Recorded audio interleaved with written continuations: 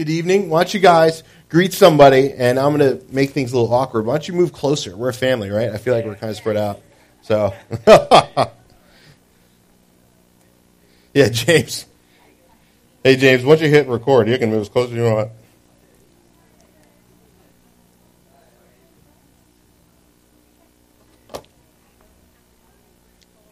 Mario.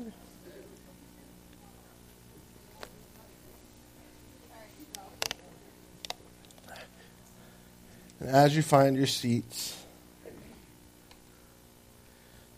if anyone needs a Bible, why don't you raise your hand? Feel free to beat the person next to you with it. Just kidding.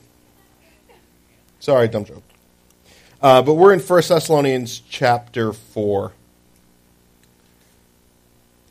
We're picking up our study in Thessalonians. It's an awesome letter to, guess who? The Thessalonians. Which was a city in Greece. It's considered a co-capital of Greece. Even today, sort of like D.C. and New York. It was a rich city. It was a port city. You may have heard there were youth riots a few years ago in the city. It's actually called Salonika now. But Greece right now is in a serious financial crisis. You know, they're about to default on debt. And I say, keep your eyes on Greece and see what happens there, because when China doesn't want our debt anymore, I think, we can expect to see similar things go on there. This is going to be a model, I think, for economic collapse, but that's just my 2 cents. Ancient times, it was a very similar city. It was very large for the time, around 200,000 inhabitants, it says the internet. It was on the main Roman east-west interstate. Like I've said, I've been doing a lot of traveling on the interstate, as they call it, even though we call it highways over here, down 95 to go to Maryland. And, just like you might see a city, Boston, Philadelphia, Delaware, and no one really goes to Delaware. Well, there's a few people in here who go to Delaware. I guess there's good fishing and stuff. But in my day, it was like, Delaware? Why would you go to Delaware? But these signs of the cities, and I picture being back in Roman times, and you're on the Roman highway, and there's a sign that says Thessalonica. It was a major city, a major city. It was also a major naval station for the empire. Again, just to review, it was a church started by Paul, Silvanus, or his name was Silas, and Timothy, Paul's protege. Last week we looked at enduring through hard times by prayer, maturing through faith. As we pray, our faith is increased and we're able to make it through. But also that faith brings comfort.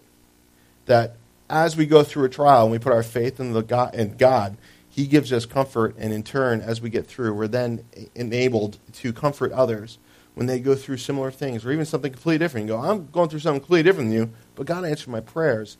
And it was crazy. And God got me through, and that can give us hope.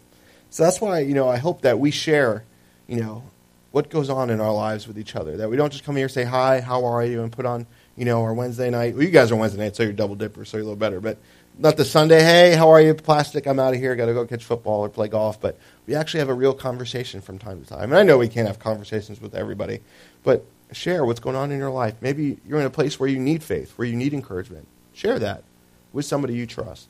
On the other side, if you've gone through something, or God's bringing you through something, or, I was reading this morning and this stuck out. Let's share that with each other, because it's encouraging. Ashley and I have gone out with some friends for dinner lately, and it's always encouraging to hear what God's doing in their lives, and just to be fed that way. It's, there's almost nothing better than that. But I think Paul has a real gift for giving messages. Obviously, God gifted him and had him write the New Testament. But I think Paul is a fan of the compliment sandwich, where he gives you a slice of compliment on the end. Hey, things are going great. God loves you. And then he kind of brings in, the good old corrective meat in the middle. Oh, yeah, you guys are doing this wrong and this wrong and this wrong. But he gives a nice old slice of compliment at the end. God's got good plans for you. You guys love Jesus and so on. And I think that Corinthians had very little of the compliment bread on the ends. It was so full of, corrective meat in the middle. But I think Thessalonians is kind of the opposite. It's got big old, hero bread, when you go to a deli and the bread is huge, big old that, and a tiny little slice of corrective meat, and then a big old slap of bread on the other side. But I think tonight we're in a bit of corrective meat.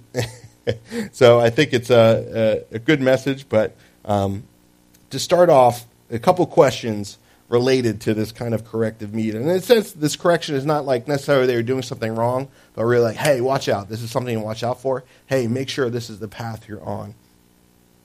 And the questions I ask us are, how would you rate your personal purity? On a scale of 1 to 10, 1 being the worst and 10 being the best, how would you rate your personal purity? And I'm sure we all have different scales, and we all base it on other people we know. But are your friends more or less pure than you? And you can probably tell that I originally prepared this message for the youth group, but I think it's fitting. Do they influence you or you them? Question number 2, how would you rate your love for other believers? How would you rate your love for other believers? And other believers, well, look around. How would you rate your love for the other people in this church or elsewhere? 1 to 10 again. What about your friends and your family? You know, you're like, yeah, 10, 10, 10. And then you think of that one person, you're like, oh, it might be negative numbers. And the last question doesn't really relate, or does it?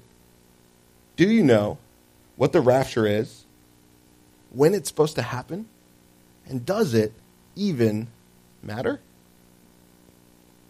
Well, maybe we'll find out. I don't know. We'll see.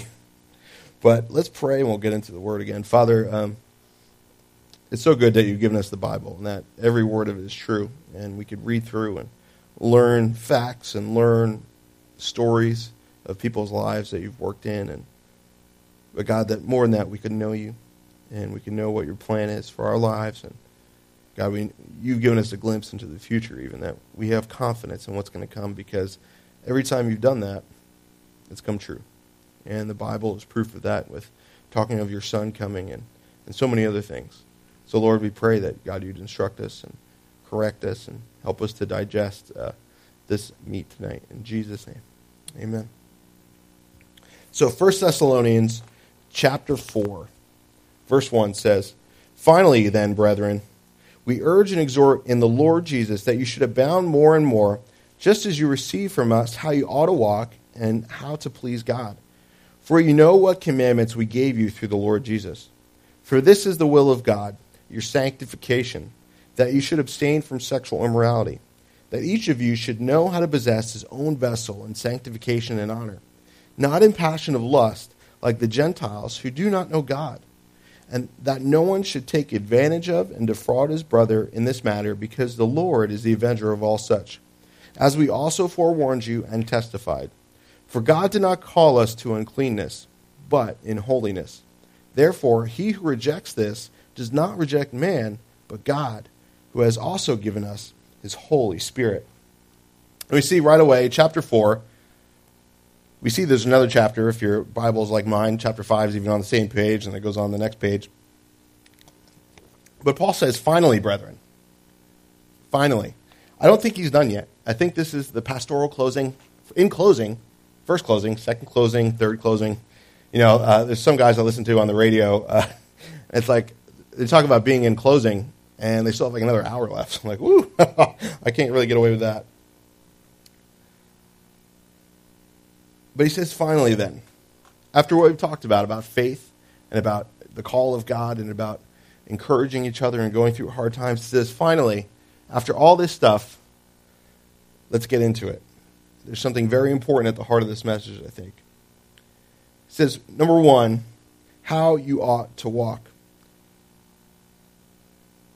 In verse 1, how you ought to walk, the end of it, and to please God.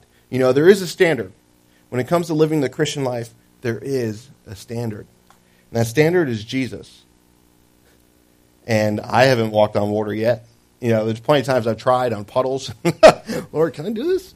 Nope. Should have worn my boots. But really, that's the standard. He lived a perfect life. And the reason why he went to the cross is because we can't. And he wants to make a way for us to live that perfect life. But just because we can't live that perfect life doesn't mean that the gospel failed. Doesn't mean that there's not a way for us to walk holy and to live holy. We're to do that by the Spirit. But we also have the apostles. We see, obviously, the disciples made a lot of mistakes before Jesus died on the cross. We see them very kind of not understanding things. And then Pentecost comes. The Holy Spirit fills them and empowers them to live the Christian life. And then we see them do great things. We see them all die for their faith. We see them start churches and do missionary work and bring people to the Lord by the Spirit. So that's an example for us to look at. When we want to know, well, how do you live the Christian life? Well, read the New Testament and see what these guys did. See what their lives were like. Not that you might say, well, Paul did this, so I'm going to go do that exactly. I'm going to go hop on a boat, to go to Joppa like Peter, We don't need to be that literal about it, but I think we can take into mind that these guys are really our example. But that there is a standard, so many things in today, we want to get rid of the standards. Live however you want to live. Oh, you feel that way? You can live that way. Or you think this is right? Then live that way. There's no standard. Well, look at the mess that it's gotten everybody in. The world is a mess because we've taken away some sort of standard. Obviously in art, there's going to, people like to throw paint on canvas, and sometimes they call that art, and that's a standard. But to me, I think that having a standard brings about better things. I don't know who said it, but it says that form follows function. And I think sometimes the things that are most beautiful to me, as far as like creation and cars or something technological, it's like this thing has so much function, but it does it so beautifully. There's nothing on there. There's no extra chrome. There's no extra wing or extra piece on there that doesn't make any sense. It's all there for a purpose. And I think that makes the most beautiful thing. And I think that's the same thing in our lives as Christians. That God, just as He created creation, it's very beautiful, it all works. There's nothing really extra in creation. It all works together. But that there's a standard that we need to walk according to the way the Bible prescribes us to live. That we can't just say, I don't like what that says, so I'm going to ignore it. But number 3, verse 3 says, for this is the will of God. This is the will of God. Again, we go, what is God's will? What is God's will for my life? Does He want me to go to college? Does He want me to do this, do that? And all those things, probably play in some place, but the core of it is this one thing, just like we saw to pray and rejoice always and pray without ceasing, like you said a couple chapters back. But this is His will, your sanctification.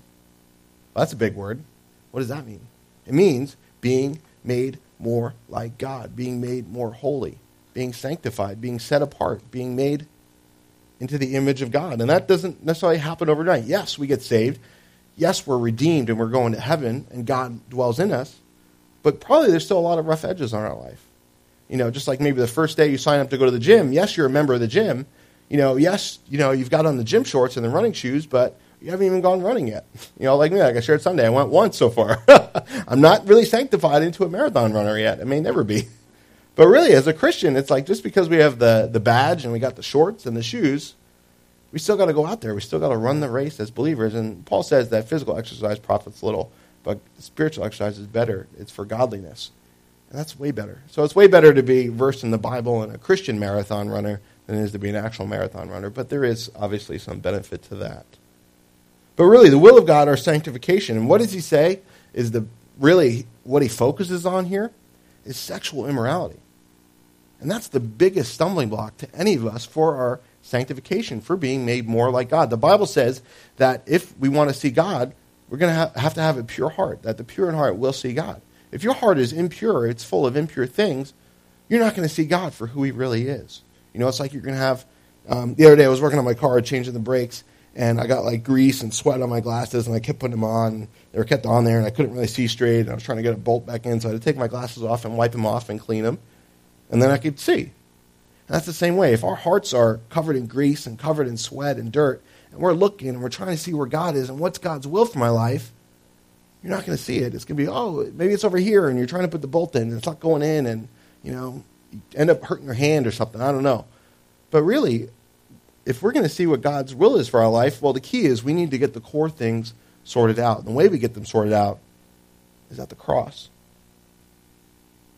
But what he says here is that you should abstain from sexual immorality. He doesn't say, put a cap on it, limit it a little bit, just avoid it a little bit, but indulge here and there. He says abstain, which is apparently a bad word in the public school system, abstinence. It means just get away from it. Like Joseph, when Potiphar's wife went after him, he didn't hang out and say, hey, you know what, I'm just going to go in the kitchen. He bolted. He left his coat there. He said, I am out of here. And honestly and truthfully, that's the only way to really deal with sexual immorality. The only way to stop being tempted is to turn off the phone, turn off the computer, get out of the house, leave that date, run away. That's the only way to deal with it. It's the only way to deal with it, because the Bible says what? Can a man take fire into his lap and not get burned? You start hanging around the fire, getting a little too close. Let me see how much I can pick up of this. You're going to get burned. And I've been on both sides of this coin where I've gotten burned, and I've known better, and it's like, oh, what am I doing? But really, it's the biggest stumbling block. I mean, we know it. It's like if we sin during the week, or we sinned earlier today, maybe, and of course we all did, but if we sin something that we know is just egregiously wrong, and we come in, it's like, man, I got to deal with this. I can't lift my hands, And God's like, sure you can. Just bring that to me first, and then you can lift your hands. You're not going to care. You're going to know that you're clean. But sexual immorality is the one that gets in the way the most. Sex outside of marriage. Does it involve private parts, clothed or unclothed? That's the argument these days. Well, especially in Christian circles, outside of Christian circles, like, it doesn't matter. We're going to do whatever we want. But it's like, well, can we do this and it's still not sex? I have to ask. If you have to ask, would you, do that with your sibling or your parent? No? Okay. That's better. Mia's never going outside. But really, pornography. People, it doesn't hurt anybody. Yes, it does. Hurts you. The people caught up in it. The person that you're going to marry one day, and those unrealistic expectations that you may think you don't have, but you really have because you've saturated your heart with it. Or suggestive dress and conduct. Why don't guys ever like me for who I am? Well, do you ever show them who you are, or you just show them everything else? Guys, too. Goes both ways. 1 Corinthians 6:15-20 says, do you not know, and again, this is the Corinthians, so he's a little bit harsher on him, I think, but he says, do you not know that your bodies are members of Christ? Shall I then take the members of Christ and make them members of a harlot? Do I go to a prostitute then? Certainly not. Or do you not know that he who is joined to a harlot is one body with her? For the two, he says, shall become one flesh. But he who is joined to the Lord is one spirit with him. Flee sexual immorality. Every sin that a man does is outside the body, but he who commits sexual immorality sins against his own body. Or do you not know that your body is the temple of the Holy Spirit who is in you, whom you have from God, and you are not your own? For you were bought at a price. Therefore, glorify God in your body and in your spirit, which are God's. I like this, it says bought at a price, because what do you do with a harlot? You buy her at a price. And God's saying here that sex is deeper than just the physical act. There's obviously consequences to physical act. Pregnancy, which is a good one, if you're married. But then there's also STDs. If you're not married, you're probably going to catch one. I mean, the rates are so ridiculously high. I thank the Lord. I remember being single for years before I got married and wondering, am I ever going to get some sort of symptom? And praying, God, please, please, don't let that be. But it's more than your body. It's your mind. It's your heart. And even deeper than that, which is something the world will never understand because the man of the flesh can't understand the things of God, is that your spirit gets joined together. That, you're going to have memories for your life you might have to fight off of people you used to be with. Your heart, when you break up with that person, is going to be torn in two because your hearts came together unlike any other thing. And even in relationships with guys and girls, I encourage you, be careful what you're doing, even if it's not a dating relationship. It's like you begin to talk to somebody else. You may not even have an attraction to them physically, but you begin to talk to them, and we think a lot about the same things. We both think the sky's blue. Oh, that's fantastic. We both think this, and we both like the same music, and this is cool. And then you start sharing your hearts. Oh, well, I got really hurt by this person, or I really like, going on sea, and when I get older, I want to own a boat. And, you start sharing all these crazy, silly, hard things, and your hearts begin to match up. And then you go, maybe they are kind of attractive. And then you begin to hang out a little bit more, and you begin to maybe hold hands or get close and kiss, and eventually you're totally together. Why? I mean, God says that the Bible says that men and women, the reason why marriage was created is because there's men and women. It's that simple. They like each other a lot. God says, okay, you like each other, get married. That's it. So if we try and play around and do the things that married couples are supposed to do outside of marriage, well, then we get hurt. And we get to miss out on what God has the best for us. Not that God can't forgive that. Not that God can't correct that. But really, we've gone the wrong way. And I think that's why it's important that we wait for God to say, this is the one to be with, because we can still make plenty of mistakes, even when we know that that person's the right person for us. I didn't date Ashley until I knew she was the one God had for me. But after that, I made plenty of dumb mistakes because I'm dumb and I'm foolish. And yeah, she's pretty. But really, sincerely, if I didn't know she was it, how much grief it would cause to have to end that relationship. And thankfully, we didn't have to end the relationship. We're married and we have great kids now. We have a future together, and God's got a plan for our lives just as he does you guys. And if you're married now, guess what? That's the person you're supposed to be married to. There's no going back. You're married. That's it. I'm sorry. But really, imagine, it's like God has a plan for us. We're supposed to come together spiritually first. Oh, we both love Jesus, and we both like the same spiritual things. And then, we kind of like the same things together. And then, we are kind of physically attractive. And then you come together in the right order. God puts it together in the right way. And he can take it apart and put it back together. Don't get me wrong. But really, if we go backwards, they're really attractive. And then we sleep with them, and the next day we wake up and we see they're worshiping Buddha. Oh boy, what have I done? And you begin to go, well, they're okay, and I can live this life. And God says no. You begin to have smeared glasses, and your ideas of God in the Bible get distorted. And like I mentioned recently, when it gets to heresy and you get to false teachers, you keep looking, and I guarantee you're going to find some sort of sexual perversion, whether it's in their doctrine or whether it's in their personal life, because so quickly it'll twist the Scripture, very quickly, very quickly.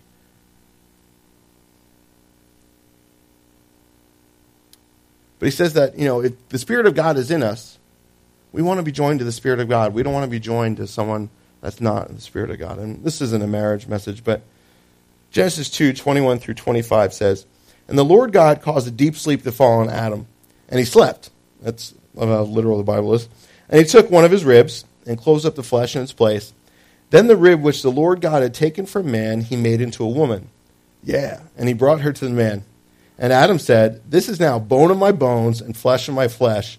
She shall be called woman because she was taken out of man.'" Imagine if you go on a date with a guy and that's what he says. "This is now bone of my bones, flesh of my flesh. You shall be called woman." Run. I guess, Adam, just like all guys, had pretty bad pickup lines, right? "Therefore, a man," but it's true and it's good stuff, just joking. "But therefore a man shall leave his father and mother and be joined to his wife, and they shall become one flesh. And they were both naked, the man and his wife, and were not ashamed." Sorry, guys, that's one of the best parts about marriage, is not being ashamed with this other person. Mentally, emotionally, physically, is being saying, "Hey, I'm open, I'm here, and I don't have to be ashamed. I don't have to be ashamed because I know you love me and I know you're the one God has for me." And that's important. That's important, that we have the one that God has for us. If you're married, that's the one sitting next to you, believer or not. But if you're not, wait. Make sure you know. Because it's the second most important decision you're going to make in life. Number one, to follow Jesus. And that's going to affect your entire life for good.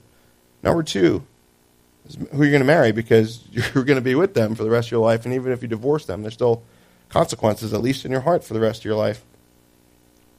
Let alone if you have kids or belongings and, you have to split the Irish Terrier in two. I don't know.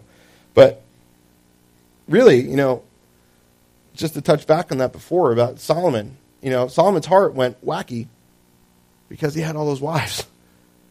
I mean, he had many. That was his first problem. But really, man, your spouse is going to change your spiritual direction. I've heard it said that your spouse will either be with you in ministry or they will be your ministry. It's like when you get married, you can't just say, "Forget you, I'm going to go serve God." God says, you got to serve them too. Serving them is serving me. So if you've married someone and they don't want to go the same direction as you, well, God's plan for your life is going to be a little different.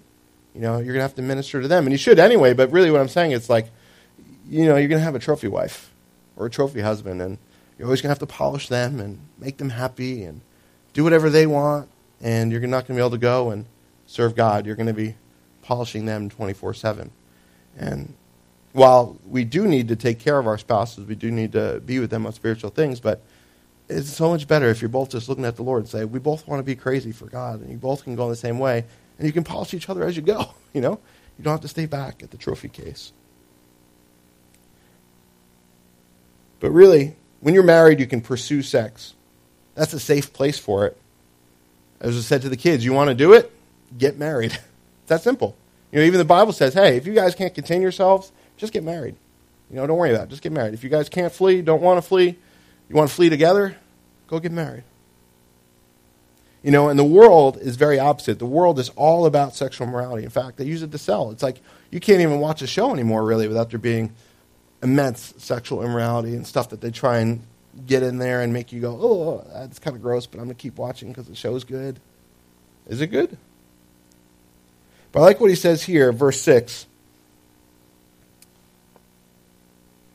that no one should take advantage of and defraud his brother in this matter, because the Lord is the avenger of all such, as we also forewarned you and testified. That really, it's taking advantage of one another. Because if it's not God ordained, you're stealing it.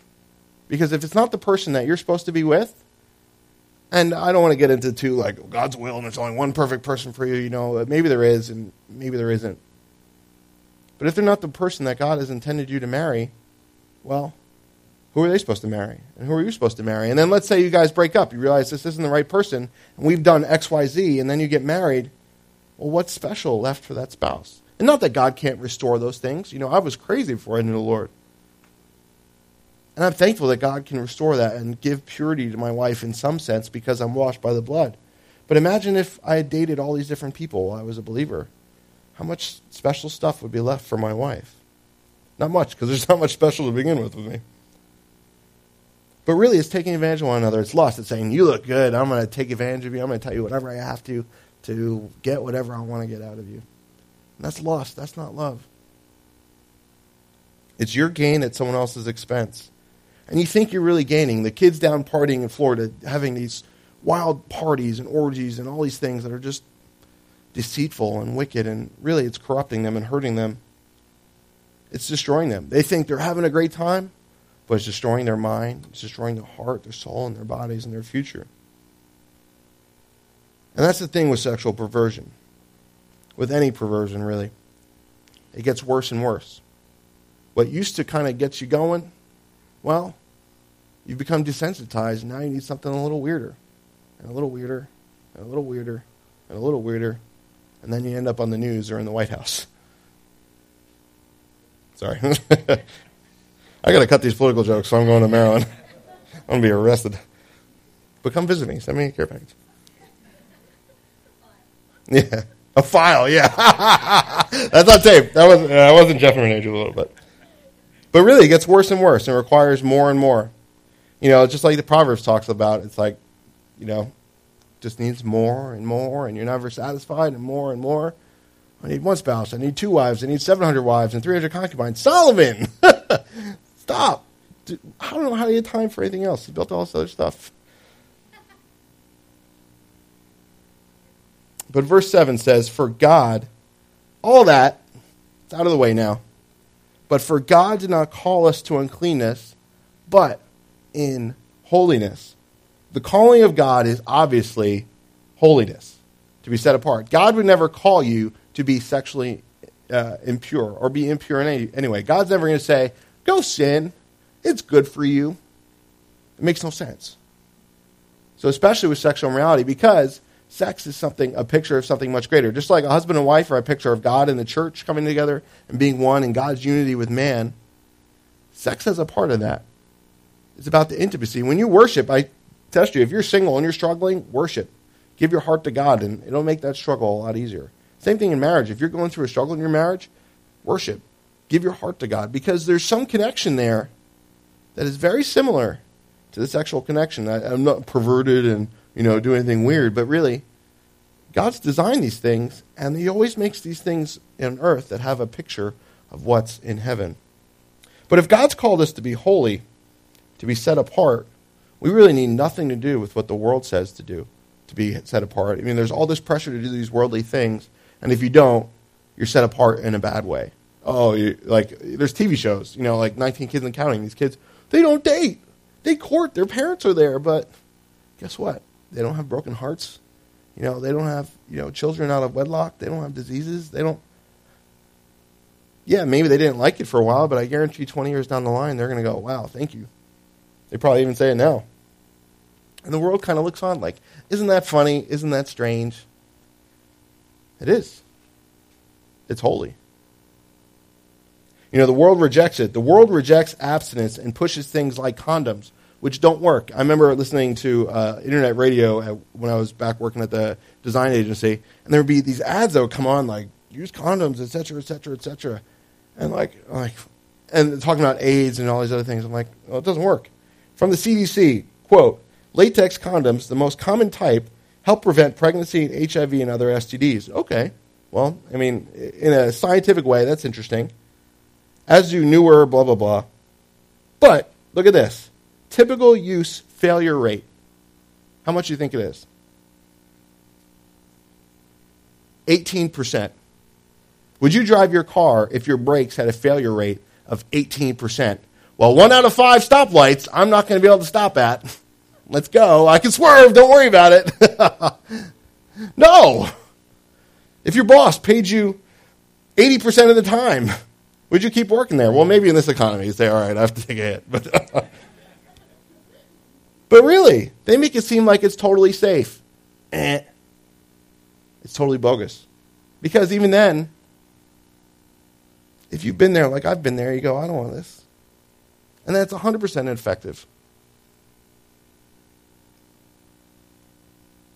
There's no such thing as being safe when it comes to those things outside of marriage. Believer or unbeliever. No such thing. It's like leaving your money on the street corner. And I like how he says here, verse 8, therefore, he who rejects this does not reject man, but God, who has also given us his Holy Spirit. He's saying that people are going to reject this. Unbelievers, of course, are going to reject this. You told me this before I knew Jesus. I'd say, yeah, you're crazy. I'm going to go do what I want. I'm going to have fun. And now I look back and look where all that fun brought me to. Depression, horrible decisions, and looking back going, I wish I never did any of those things. I wish I believed God and obeyed him earlier. But that people are going to oppose it. And they're going to make it seem like it's your fault. You bigot, you closed-minded person. What is this, the Victorian era? No. This was going on way before the Victorian era, guys. But they're not opposing you. They're not opposing me. They're opposing God. And I think that's the biggest thing. That's the biggest reason why Satan has made sexual immorality the biggest thing in our society. And we have really kind of done it too. It's because it opposes God so directly. Man and a woman, picture of Jesus and the church, and their intimacy, and the fruit and the children that bears. And Satan says, I know it's good. Let's bring that out of here and let's just corrupt it. Because if they're corrupted sexually, they're never going to see God for who he is, and they're not going to want to see God for who he is because they're so addicted to this pleasure that's only meant to be in a safe zone. They're never going to turn back until it's too late. There's hope. But know that when they come against you, when they come against me, when even other believers go, oh, that's bogus, it's because they don't have a problem with you. They really have a problem with what God says. And I guarantee if a Christian thinks that sexual immorality is right, it's okay to live with your boyfriend or girlfriend, and you're not married, well, get married. That's the solution to that. Or move out now. But really, it's probably not the only thing that they disagree with God about. If we're sexually immoral, like I said, it's going to affect the rest of our lives. So that thing that we do in secret, it'll be made known. You'll see it. You can kind of tell sometimes you're around someone, you're like, I don't know. I'm not saying it's always sexual immorality, but there's always something, it tweaks us, it changes us. But we've gotten through that. Let's get through the rest of the chapter. Verse 9. But concerning brotherly love, you have no need that I should write to you, for you yourselves are taught by God to love one another, and indeed you do so toward all the brethren who are in all Macedonia. But we urge you, brethren, that you increase more and more, that you also aspire to lead a quiet life, to mind your own business, and to work with your own hands as we commanded you, that you may walk properly toward those who are outside, and that you may lack nothing. I love that Paul writes here again. He has no need to write to them. They're getting it right. Just like we saw in earlier chapters, hey guys, you're doing a great job. I don't really need to remind you, but I'm going to remind you. And that's sort of the way I feel as we go through this book, that these things are probably all things we know, probably all things that we even practice to a certain extent, but that it's good to be reminded of them. That Paul's not here saying, I'm teaching you something new, you guys are doing something wrong, I'm correcting you. He's saying, you guys know this, let me just build you up in the things you already know. They're getting something right, and I think that's good to hear when someone It's very hard to receive criticism all the time, especially at work and a relationship. But when someone who we respect or we're close with comes along and says, hey, man, you're doing a great job, or that was awesome, or, I really liked blah, blah, blah that you did, or, whatever it is, that encouraging word, it's just so much nicer to hear. And sometimes, okay, I can get through that. Again, like Ash and I watched a show called The Prophet, where this guy goes in and he invests in businesses and has to change their process and all this stuff. And it's really interesting. But he's very good. He encourages them all the stuff they're doing right, but on the wrong stuff, he's just honest with them. And I think that we need that. But as a church, guys, I think we're doing stuff right. I think as I look out and I see you guys, and I know most of you and the things that are going on in this body, we're doing stuff right. We're loving each other. We're caring for each other. We're praying for each other. We're hanging out. We're serving God. And I think that it's good that we need to continue in that. Don't let anything get in the way of that, whether it's this body or some other body, but wherever you go in your life, God's proud of you. Even if you've been messing up, God's proud of you. But like here he says that, I don't need to teach you, I don't need to write to you barely, for you yourselves are taught by God to love one another. And I think that's awesome. Who better to teach us than God? And who better to have heard said about you that you're being taught by God? It's like, oh, I went to Yale, I went to Harvard. Well, you were taught by God. It's even better. And if anyone's going to teach us how to love, it's God. When God begins to knock on your heart to talk to that person next to you, or to step out in faith and share a word, or have a Bible study at your house, that's God teaching you. That's God saying, do this, go here. And that's awesome, because that too, just like the negative things, that too comes out and is obvious. When you begin to obey God, when God begins to teaches you and you learn from God, other people notice. They may not know what it is. They may not tell you. You may not get a T-shirt or a plaque at the end of the year. But your life will obviously be different. And you'll see, wow, that person is godly. And how are they godly? Not because they did some weird ritual, but because they're being taught by God. As I say that, we need to be sensitive to the Spirit of God. When God does begin to knock on your heart, hey, I know the show's very popular, but it's gross. Don't watch it. But God, I'll fast forward. Just don't watch it. I've had to do that lately. Lord. But Tim. Or things like other things, whatever it is. Go share with that person.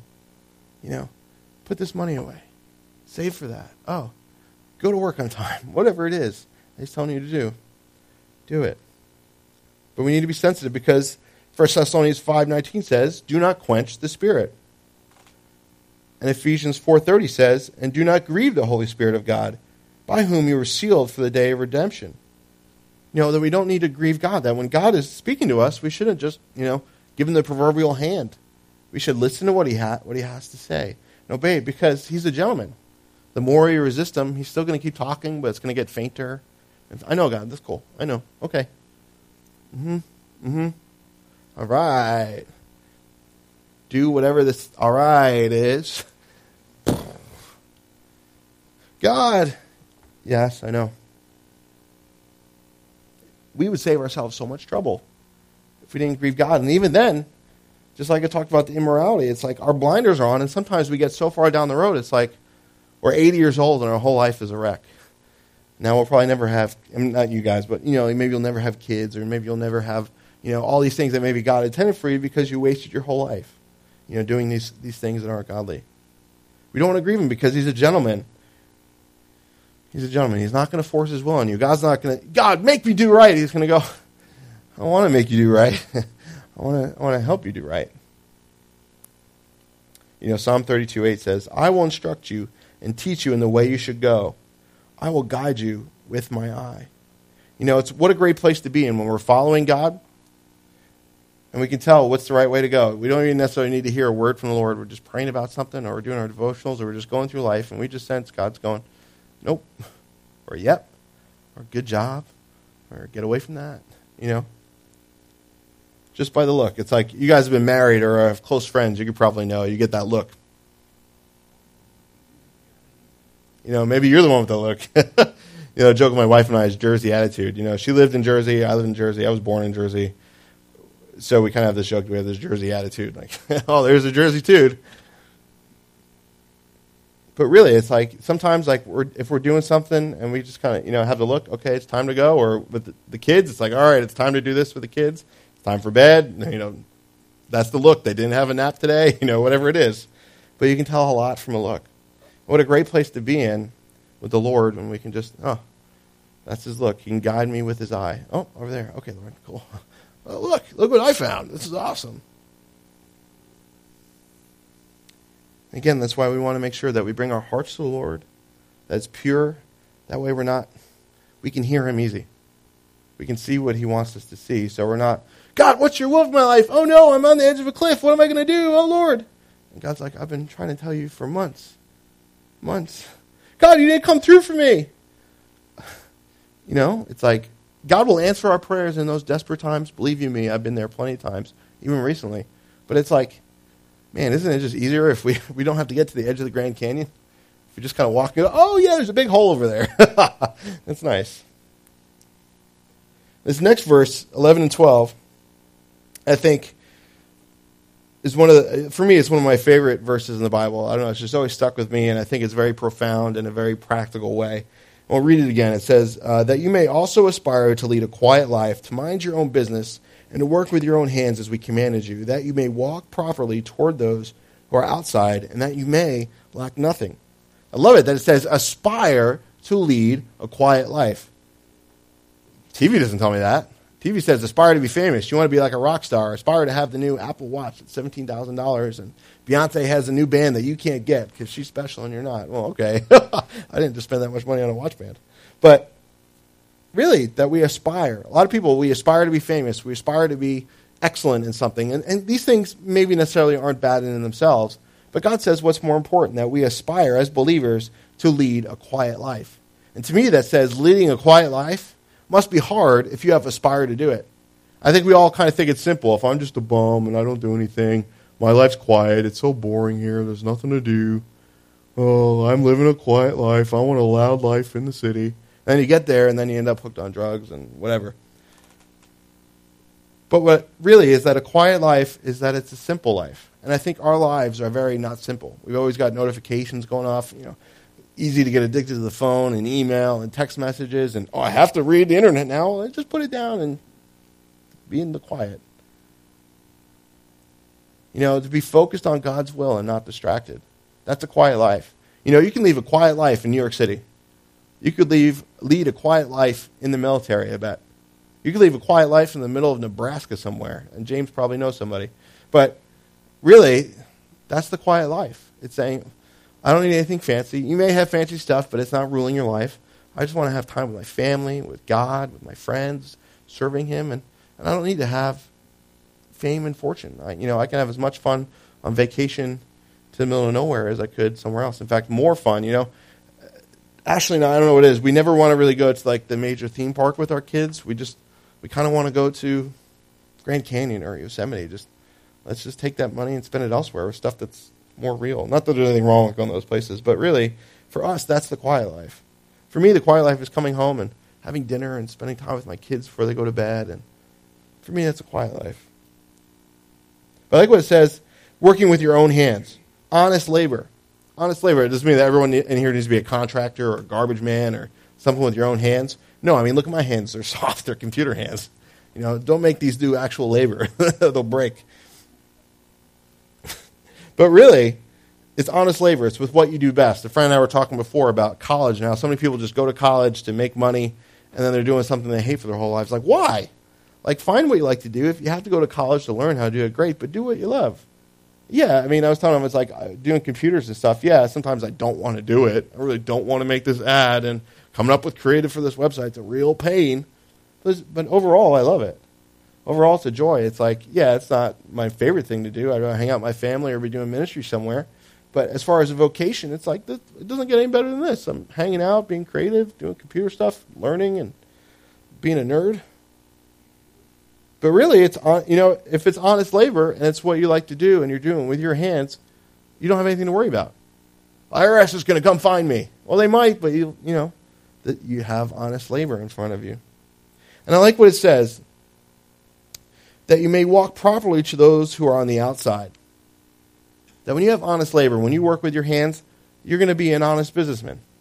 You're probably not going to rip the people off because you're not in it for the money. You want to do the best job you have. It's like, A friend of mine found a mechanic from a friend and referred the mechanic to me, and it's like, this guy is so super honest, and he just loves to do it. He has another job, but he does it on the side, and it's like, he always gives me the full breakdown. He's like, I try to get it as cheap as I could, and I'm like, it's fine, bro. I trust you. Charge me more if you have to. It's like, I'd rather go to a guy that's honest in his labor and loves what he does and gives me always takes care of me than I am somewhere else.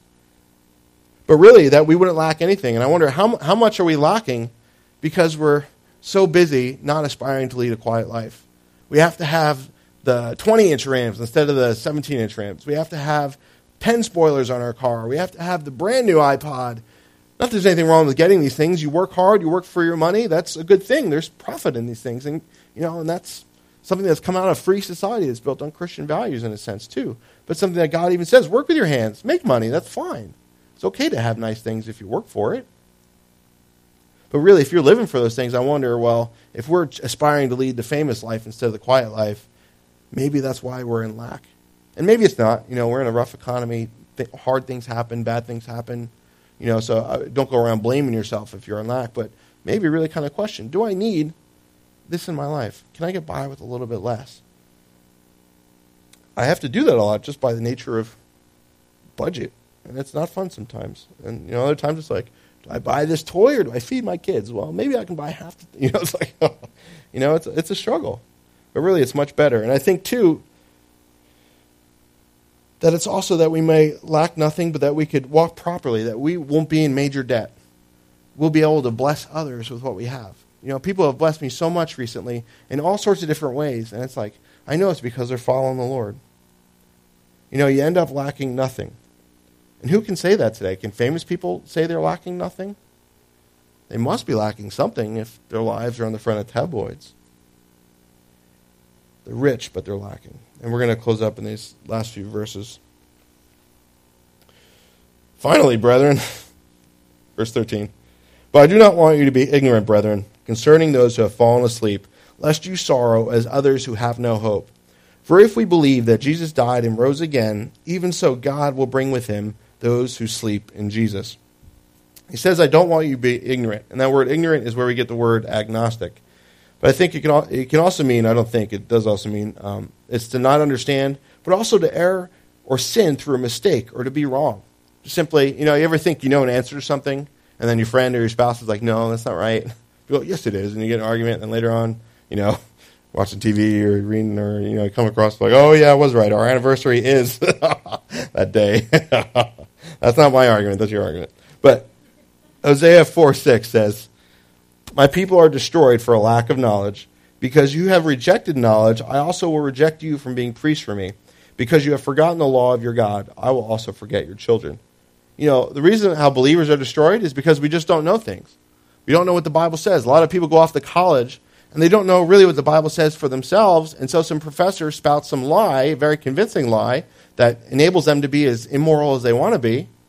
Because they don't know the truth, they go away. And the same thing in our lives. The enemy comes along and spouts us a lie, and we don't know what the truth is, so we get to be in trouble. And the same thing, we can also be disqualified in ministry if we don't know what God has called us to be. But knowledge is important. And Christianity is not throwing intelligence out the window. A lot of people think you have to be dumb to be a Christian. Oh, you believe God did that? My mom was sharing about, she was sharing one of her doctors as she was going through cancer treatment. And he's like, you believe in God? And she goes, you don't? Yeah, that's my mom, yeah. But really, it's the opposite. It's the most intelligent answer. For me, I was always trying to find the truth, and God brought me the truth. And the more I dig at the Bible, the more sense it makes. But the more you dig at a movie or dig at the world or dig at philosophy, you dig deep enough, and you go, man, this doesn't make any sense at all. I won't get into it for time, but really, you guys know what we're talking about. But he says, those who have fallen asleep, the dead. Jesus said people fell asleep, but they weren't dead. And this isn't what some people think of soul sleep. Oh, you die and your soul goes asleep in the ground and then it wakes up later on. We have this idea that we can kind of understand what goes on outside of time. We can understand life and death because we're humans and we're super smart. But really, God's outside of time. And he says here, that people fall asleep. And I think the point of that is that he's trying to show that God has as much power over death as you do waking someone up from sleep. That just as you can, maybe your teenage son is probably hard to wake up. I had a friend who could sleep through everything. And, you wake the person up and they can wake up. The same thing with God. If someone's dead, all God has to do is say, wake up. Lazarus come forth, and they can wake up from the dead just as we could from the sleep. And to God, death is not more than sleep. He can still reach you.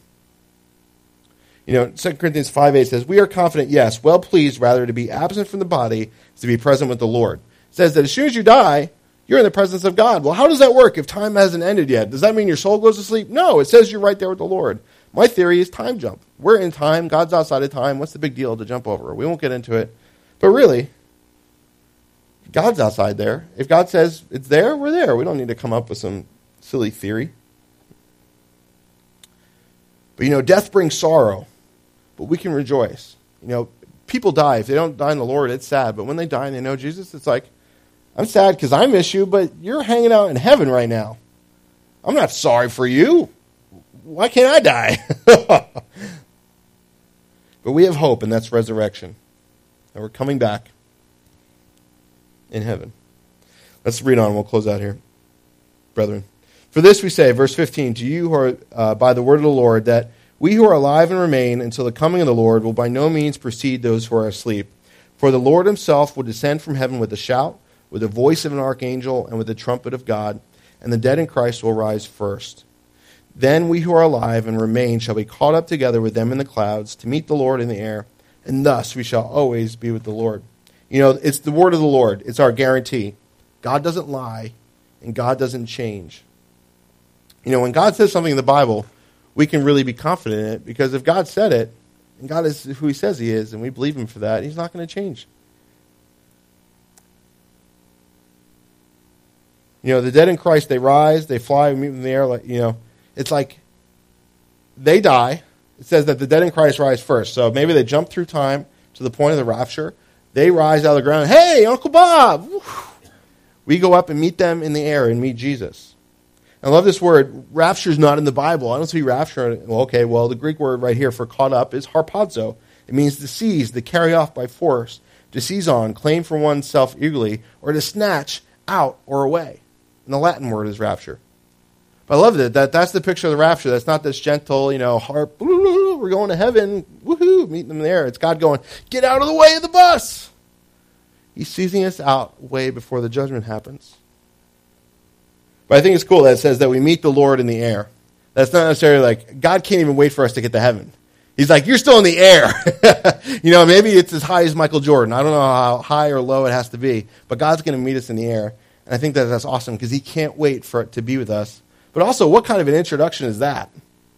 Whoa, hey, Lord, we're in the sky. This is awesome. Hey, you guys all died. Hey, Peter, Paul. It's like this fantastic event. It's not, all right, standing in line. All right, Peter, can you handle more people at the gate? Come on. It's like all at once. I can't wait to fly. And I love that it says, and thus we shall always be with the Lord. I hope I take the scenic route. I meet the Lord, and then I get to see all the galaxies. And then, you know what I mean? That's my weird desire. And when that happens, I'm going to say, no, I don't want to see the galaxies. not a big deal anymore. But really, it's forever. It's over. We're with God. When that happens, when we die, and you're a Christian, you're with God. That's your guarantee. The Holy Spirit's your guarantee. If you're alive and he comes back, you're with God. That's it. There's no more time apart from God. And verse 18 for our final closing. Therefore, comfort one another with these words. These things that we talked about tonight in the scripture we read about, and we hopefully learned something, is that these things should comfort us. That we can be pure. We can live a life by the Spirit. We don't have to deal with the consequence of sin anymore. On top of that, we can live a holy life. And as we live that holy life, we have the confidence that we don't have to worry about death.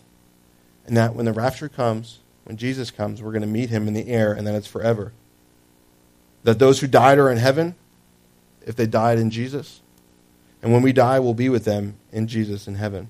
I'm not going to read it for time, but check out 2 Peter 3 later. Read it. It's related. I say to us, hold on, because he's coming. This world is not much longer, and we're going to be out of here. It's hard, yes, but pray. I've been praying a lot this past year or so. Just at the end of my prayer is just, Lord, come soon, and it's just been such a blessing. I encourage you, get in that habit. It's something that feel like the Lord was kind of leading my family to do. And it's like, man, all of a sudden the problems don't seem to be as big anymore. Amen? Father, we thank you for your grace and your truth, and that, God, your word is truth, and that, God, you sanctify us. God, would you make us holy? Would you do the work that we can't do, which is everything? God, help us to love one another, to abstain from sexual immorality, whatever that looks like, and whatever the temptation is. And God, would you help us to live holy and to love others? And God, that we would bring others to you, that they would be confident that when they die, they can go to heaven. God, help us to comfort one another with all these things, and especially with the stuff that we all go through. Let us be in a place where we can comfort others and be a comfort and receive comfort. But God, would you come soon? Even tonight, even now, will we meet you in the air? And God, I pray that it's not more than 2 feet off the ground, because I don't want to wait any longer than we have to, and I know you don't either. So thank you for that. Come soon, we pray. In Jesus' name, amen. So God bless you guys.